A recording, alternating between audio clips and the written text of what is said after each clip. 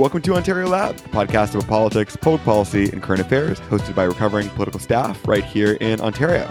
I'm Chris Martin. I'm Alexi White. And today we are talking fiscal policy. I wrote. We'll get some actual, keeping that in, or replacing it with some actual air horns. We are talking fiscal policy because the government, to very little fanfare, released its fall economic statement, which provided an update on the province's finances and continued to affirm that Ontario did not ever, in fact, have a $15 billion deficit. We're also going to continue talking Liberal leadership, but first, a little bit of housekeeping. We are releasing our third Liberal leadership candidate interview with Mitzi Hunter this week. It is available right now on any place you can access Ontario Loud. So if you haven't heard that yet, take a listen. We talked to our former boss about the race itself, some of the turmoil in our education system, and what advice she would have to Minister Stephen Lecce. It was a great discussion. It was great to talk to Mitzi. She poked a bit of fun at Sam, which I always support. But Alexi, in our last episode, you, Sam, and I talked about the state and the race, and actually got a few feedback from the folks in different camps about our coverage. I'm sure they were all positive, though, right? The feedback? Most people, it was a very hamburger kind of thing, being like, loved the episode, slight quibble with what you said here. And so, of course, but very friendly, but some good corrections actually in describing this sort of very complicated process. So a few things we want to clarify. So the deadline to register and declare candidacy in the leadership race is November 25th, not December 2nd. I think we accidentally conflated the candidacy deadline if you want to jump in to be in this race with the deadline to sign up new members, which is December 2nd. We also mentioned that each riding association elects 3 men, 3 women, and youth to the convention. It is actually 4. And I think we said that past federal MPs can be delegates to the leadership convention. It is only past provincial MPPs that can be, and current federal MPs. So it's still hundreds of people. It is still a lot of people, but it's good to be accurate. It's good to be accurate, even though, that probably doesn't affect our previous conversation in terms of the issues we were discussing. No, it's still a lot of people who aren't actually elected that get to make choices, and the process is still extremely complex. We also got a few comments, though, about how to describe where everyone is in this race. And that's actually a really interesting question. Like, how to look at this race and how to assess how people are doing is tricky, but there are potentially a few ways to do it. So if you're an outsider looking in, how do you tell who is ahead and who has a real shot in this race and who does not? That is a really good question. Obviously, the first thing you should do is go to your favorite podcast app and download Ontario Loud, which will fill in all of these important questions. But no, seriously, it's probably way too early to even have too much of a sense. And the way that the process is set up with the delegated convention and people being knocked off in different ballots and delegates moving to support other candidates, it's very, very difficult to predict these things. We also don't have any, polling for this kind of stuff. We don't even know how many people are going to be eligible to vote for delegates. And so it's very early for a number of reasons. Plus, the rules make it such that it's very, very hard to predict what will happen at the end of the day. That said, there are some basic ways we can look at this. So, public fundraising is one way to get a sense of enthusiasm for campaigns, as well as who has a little bit of money to use to create collateral for their campaigns and to advertise a little bit with targeted advertising, things like that. And then endorsements is another tool that people use. And a lot of the candidates have been posting their endorsements, whether from other, former MPPs or just from individual Ontarians who want to endorse them. So I think, Chris, maybe we get into that a little bit more. And at this point in the race, without seeing everyone's actual platforms and getting a sense of sort of what messages seem to be resonating, even from our own little bubbles, it's probably too early to say more than fundraising and endorsements at this point. Yeah, I think it's really important for listeners to understand that this is not like the democratic process in the States where there's consistent polling of Iowa, and that can tell you who's going to do well in Iowa, which might tell you who's going to do well in sort of moving on through the race. Like, you can kind of get into that because there's just such a wealth of more information. This is like a much more opaque process. And so I did a little bit of looking into the fundraising. It's interesting, actually. It's really cool. Elections Ontario requires all of the candidates to post any donation they get to their public database within 10 days of receiving that donation. So we can actually get pretty current fundraising totals. So as of today, which we're recording November 17th, I saw Stephen Del Duca leading in fundraising in both the overall amount raised. He's raised over $180,000 from 170 donations and an average donation size of just a little over $1,000. Michael Cotto following that up with $94,000 raised from about 118 individual donations with an average size of $800. Kate Graham had about $67,000 raised from 111 donations, and her average donation size is smaller. So $667 is her average donation. Alvin's at $64,000 from 68 donations, average donation size of 1,000, and Mitzi Hunter is at $46,000 from 46 donations, average size of $850. So in the campaign period, you can tell that Stephen is clearly leading in fundraising, and you can kind of get a stratification here. But I think when I sent this to the group chat that we have, and you sort of look at maybe Alvin or Mitzi and you're like, okay, like, or even Kate, and you say like, we're, 2 weeks away from when they need to have a lot of fundraising done to even stay in the race. Like, are some of these candidates going to need to drop out? And then when we looked at the rules, it is a little bit more complicated than that, because if a candidate can actually raise a bunch of money before the campaign period officially starts and give it to the Liberal Party to pay their fee, and that is never reported to Elections Ontario. So it is also, I think, important to take these numbers with a grain of salt, because I think it's maybe a good proxy for, in the period where these people have been declared, the number of people who've been willing to donate, it's like maybe a proxy for enthusiasm, but like it actually does not tell you how much money these candidates might have sitting in the bank. Right. Yeah, that's super important. And it sounds like from talking to people who are supporting the various candidates that everybody is going to make, I think it's $85,000 cutoff in the next deadline in the next couple of weeks, even if they're only showing, like Mitzi Hunter, $46,000 in donations. And as you said, the time period that we're tracking these donations is not consistent across the candidates. So it depends on when they announce and officially register with Elections Ontario. The benefit of doing that early is that once you've registered and once you're publicly disclosing these donations, you can entice people to donate because your donations will be eligible for tax credits, which are very, very generous for these kinds of things. So there's benefits to declaring and raising money that people can then claim on their taxes. However, you do have to disclose it once you clear that. So if you have people supporting your campaign who are able to contribute large amounts of money, much above the limits that are set out by Elections Ontario, for example, it is possible for candidates to raise huge amounts of money, even from one individual, before they declare their candidacy. And they're checked to the Ontario Liberal Party for their $85,000. Then I think it's another $15,000 in January that they'll owe. That can just say it's coming directly from you. So the Liberal Party itself will never know where the money is coming from that you've raised. It's an interesting system. I think we've talked about this before, but increasing the transparency, especially in that period before people have donated, might be something that the government and Elections Ontario needs to look at. Absolutely. It really adds a lot of credence to me to sort of like the opacity of actually being able to know who is doing well. Yeah, that's true. It certainly looks like Stephen Del Duca is way out in front by these numbers, though. So, I mean, I think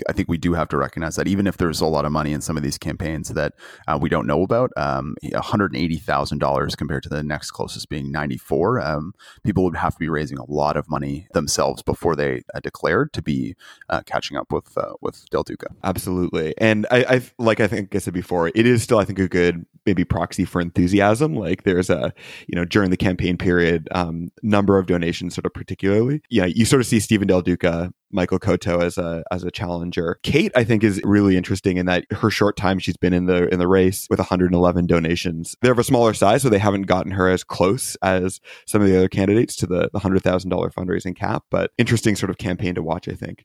The other thing maybe to touch on briefly is endorsements. These I find a little bit less meaningful because there's different mixes of people. You can look at endorsement strength, like the profile of the person who's endorsing, or sort of like sheer volume. So I only had a chance to sort of corral the volume as opposed to sort of the endorsement strength in the lead up to this episode. But Stephen Del Duca has, again, in the lead with 160 individual endorsement on his website. Michael Cotto has 61, Kate Graham has 26, Alvin has 16, and Mitzi Hunter has 14 on her website. So in terms of reinforcing maybe that stratification that we see in the fundraising, that same sort of rank order of the candidates, it was interesting to me how it was replicated in the endorsements as well. Yeah, definitely. As you said, the profiles of these endorsements are different, and that's important as well. The other thing to think about is the regional nature of the race. So because every riding is sending delegates, and some of the ridings will have very few Liberals compared to others in them, candidate can not look like they have a ton of endorsements, not look like they're fundraising a lot, but if they are able to lock up a lot of support, especially in some of those smaller ridings or ridings with fewer Liberals, let's say, or if they have a regional strategy where they're able to lock up a whole bunch of ridings in certain areas, like let's say in the north, let's say your campaign very much appeals to rural Ontario voters, let's say, you can end up competing above what the strength looks like on paper at the convention, just because of those kinds of strategies where other people maybe have split more urban votes, let's say. So there's all kinds of other ways to look at this thing, and we just won't know how that pans out for quite some time. Wanted to put some metrics on the Liberal leadership discussion, but I do want to emphasize before we leave this that, that sort of stratification that we were talking about, that gives us maybe a proxy to see how people are doing right now. But going back to your point at the beginning, it is all of this can change because it is a delegated convention, and it is up to, there's so much that we don't know, that it is really easy to see many ways that a candidate like Michael Coteau or Kate Graham or Alvin, or really any of them, could significantly improve their position in the race between now and the convention. There's just so many ways that can happen. So moving on, maybe from politics to policy, the provincial government announced now, I guess a few weeks back, their fall economic statement. And because it is a fairly major event in the government's budget cycle, it might be worth touching on briefly. So quick reminder for listeners that might not follow the government's fiscal cycle super closely. The fall economic statement is, of course, a fall update on how the government is doing on its budget goals. Over time, it has kind of evolved into a kind of mini budget where the government can announce some new things. And if it feels like it needs to, which can be helpful politically for a government, especially a government that is struggling politically as much as this one. So on November 6th, Minister Rod Phillips announced that the government would be reducing its projected deficit to $9 billion from the $10.3 billion outlook presented in the 2019 budget,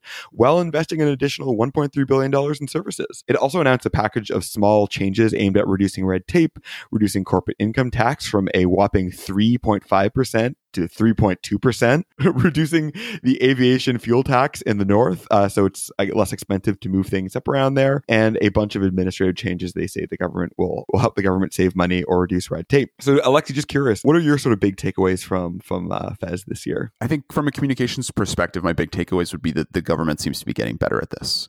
The last Fez last year, they approached with much more of the sort of, we just won an election, look at this, they had a lot of swagger. They definitely sort of still saw themselves as God's gift to Ontario. And you could tell from the way that they packaged things, the tone of the documents, that has sort of shifted to much more of, I guess, what I would call the kind of fall economic statements and budgets that we are more familiar with from previous governments, which are much more sober in tone and have more of I find more of a sense of governing and less of always the political language that we were seeing from them at first, which I think is good for them. And, maybe not as good for the people who are pushing back on these documents. They also, I think, they resisted the temptation to try to shove a bunch of new stuff into the fall economic statement. And in fact, I think there's a lot of stuff that's happening that they didn't mention. So that was interesting. There's news articles have come out in the last little bit, especially around social policy, which is one of the areas where the government is doing the most or wants to do the most in terms of the financial situation of the government.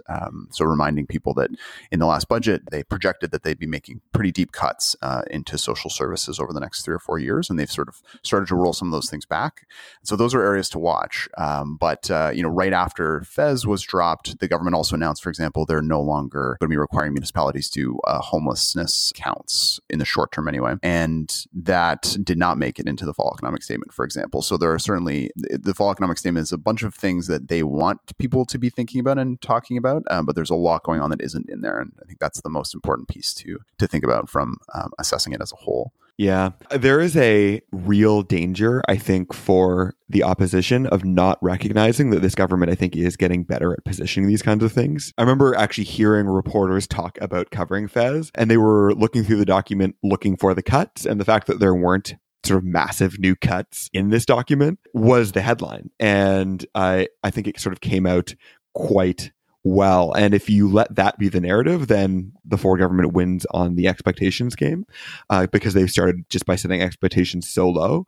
But there was a lot of stuff in this fall economic statement that was pretty problematic. I mean, if you sort of peel back to those pages and some of those red tape reductions, some of it comes with like a really potentially dangerous price tag. They are moving to allow a greater number of college international partnerships. So these are things where colleges can partner with a private provider to bring in international students, and the private educator, private provider will charge students the money, give students the education under the college's name. Those international students will typically pay a really, really high price and get the college's degree, but it's not actually the college delivering the program. There's huge quality assurance and huge quality of program delivery programs, kids basically being brought from all over the world to Ontario and getting kind of ripped off in some cases. It's like these little like red tape reduction things are really worth paying attention to. And yeah, huge implications. I mean, it's a form of privatization of college education in a lot of ways, right? At least for certain students who are accessing them through these private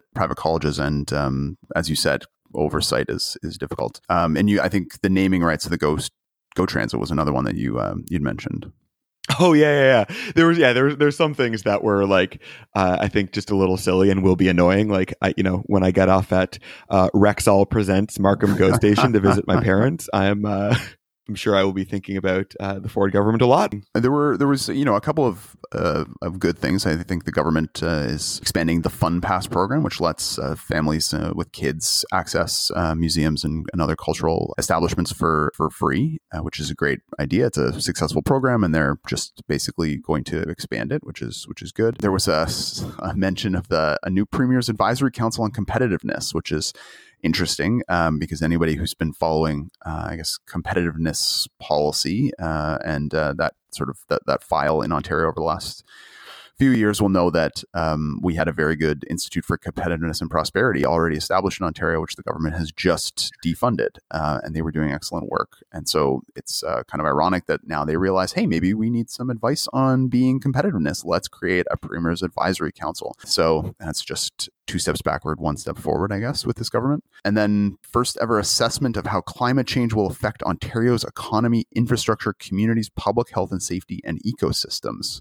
That one caught my eye. Yeah, that was a huge surprise to me. Are you kidding me? Like suddenly this government's going to pretend that they care about how climate change affects all these things in Ontario. And they're going to say, oh yeah, it's the first ever because this government's really leading the way on climate change. Like, come on. It was just a little too much for me. The mental gymnastics that are required. Because actually, like Doug Ford has said he believes in climate change, acknowledges its existence, but then to not think that a price on carbon has any role in that. But I mean, good that something is happening, I guess. I'm curious, Alexi, in terms of what this says about the sort of the fiscal picture, and we talked a little bit about competitiveness. There were some really interesting takeaways. I think the government is able to reduce its deficit picture, not make massive cuts, which I think really speaks to the strength of the economy right now in Ontario. And curious for some of your sort of maybe fiscal takeaways from this economic statement. Yeah, so I think that's exactly right. As we saw with the public accounts that came out looking backward to 2018-19 and showed a huge increase in revenue. The government's mid-year numbers for 2019 are also showing quite a healthy increase in revenue. So originally they're projecting about 154, and now we're at almost 156. So it's almost 2 billion in additional revenue, a little bit under. And then at the same time, interest on debt projections have decreased by about $400 million. So putting those two things together, you have some good money to play around with, and most of that flex they seem to have put toward reducing the deficit. So that's why the deficit number dropped by 1.3 billion. It leaves you with a little bit of extra money, which they've put into programs. So program spending is going up from about 150 to 151 billion as a result of changes they've made over the course of this year. So that's one of the big takeaways.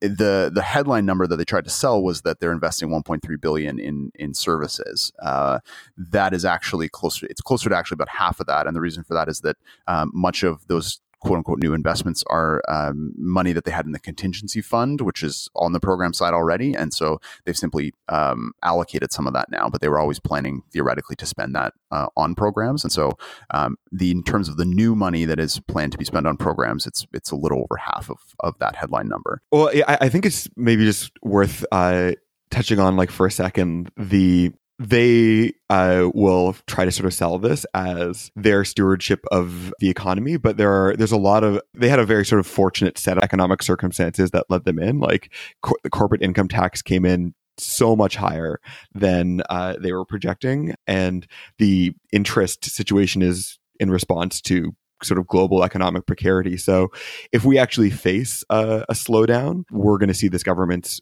room to maneuver really drastically reduce. So it's I kind of can't help but think, like, did they get a little bit lucky here? If things worsen a little bit on the global financial outlook and the global market, they'll have to make some fairly major changes to how they govern. They won't sort of be able to make this, we're reducing the deficit and also spending a little bit more, keeping everyone happy trade-off. Yeah, I completely agree, and it's not as if the Liberal government also didn't benefit from that. I mean, the previous Liberal government managed to balance the budget for a hot minute, basically through revenue growth and just keeping a somewhat lid on program spending over time, and that seems to be increasingly the what we're seeing from this government too. And so I would totally agree with you, and it's interesting.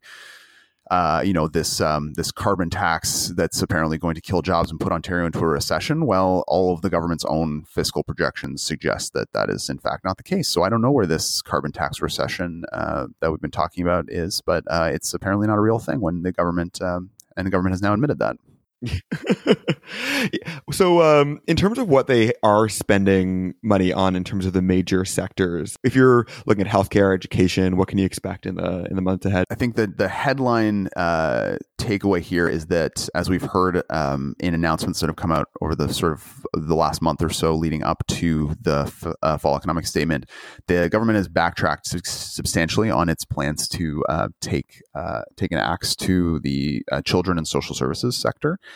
So in the budget, they were projecting spending only $6.7 billion in that area this year, down from over $17 billion last year. And actually now they're projecting another $600 million they'll be spending in that area as a result of basically changing their minds about cuts that they had previously said. So they'll no longer be, at least in the short term, making some of these deep cuts, which is good. In the areas of social assistance, for example, they reversed their changes to the earnings exemptions. They reversed the elimination of the transition child benefit, and some of this is probably also driven by changes in just projections for that program, because it is an entitlement program. So you pay everyone who comes to the door. But that's a big change. A lot of how they were planning to balance the budget was going to be by steadily cutting services for children and people in need. And at least so far, we haven't actually seen that happen. So what I'm interested to see is what happens in the next budget, the 2020 budget, and whether they've simply pushed out those savings, or if they've actually changed their tune and they're going to find a different way to get to balance other than going after the children and social services sector. We did hear recently, of course, that they put out an RFP for a contract to get a consultant in to look at the developmental services sector, which is another piece in children and social services that we don't talk about a lot, but this is services for adults with developmental disabilities, a group that is in great need and is not talked about as much as, for example, children with developmental disabilities. And so this is a sector that drastically needs more money, not less. And the idea that they're going to squeeze out any kind of savings from that sector in a way that isn't going to hurt people, when the vast majority of the money just goes directly to helping people, it is crazy to me. But we'll see what comes of all that. Yeah, it is really interesting to me when I look at, they're spending more on healthcare than they expected to, spending more on education than they expected to. They have made some cuts in post-secondary education, but they've, signaled that there might be more to come there, but they haven't signaled that as such. And they've sort of reversed course on children's social services. Like, if they're going to keep their sort of fiscal goals, I do wonder, now that they've backtracked on so many parts of their plan where they are actually going to find those savings, and if they even know at this point. Then maybe the revenue projections are rosy enough that they feel like they don't need to start cutting so deeply, that if they just hold the line on spending rather than actually trying to find $1 billion in savings out of children and social services, that extra billion can be made up for in revenue. And it's certainly so far in the last couple of years anyway, they've exceeded their projections. So it's not crazy to think that if that continues to happen and the economy remains strong, that we might just be able to grow our way out of this deficit. And of course, a large part of this deficit is still this unresolved issue with the Auditor General about pension assets. And so a good, striking a deal with the other sponsors of these pension plans to be able to recognize some of those assets on our books could make large parts of this deficit disappear very, very quickly, which I'm sure the government would take credit for, even though the whole thing was on paper in the first place. So there's a lot of different paths to balance for this government in the next 3 or 4 years. And barring some kind of fiscal calamity or economic calamity, I don't know that they still think they need to tempt fate by taking such a draconian approach to public services.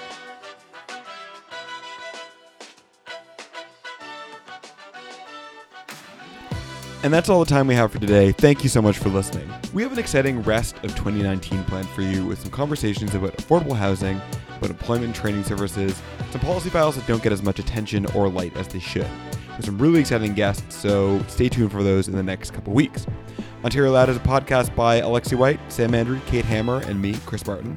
Ontario Loud is mixed by Philip Askew and me sometimes. Social media is done by Aisha Anwar and Harman Mundy. I want to acknowledge that we were recording on the traditional territories of many nations, including the Mississaugas of the Credit, Anishinaabe, Chippewa, Haudenosaunee, and Wendat peoples. Though the treaties that allow us to live on these territories have a problematic colonial history and are still alive today, and the Canadian society has forced Indigenous people to fight for their rights to this day. If you have thoughts on what you've heard on today's episode, get at us on Twitter at Ontario Loud or OntarioLoud.ca or OntarioLoudMail@gmail.com. You can support us on Patreon for less than the price of a cup of coffee per day at OntarioLoud.ca. Also, review us in the iTunes store. It is super, super helpful. Thank you, and see you next week.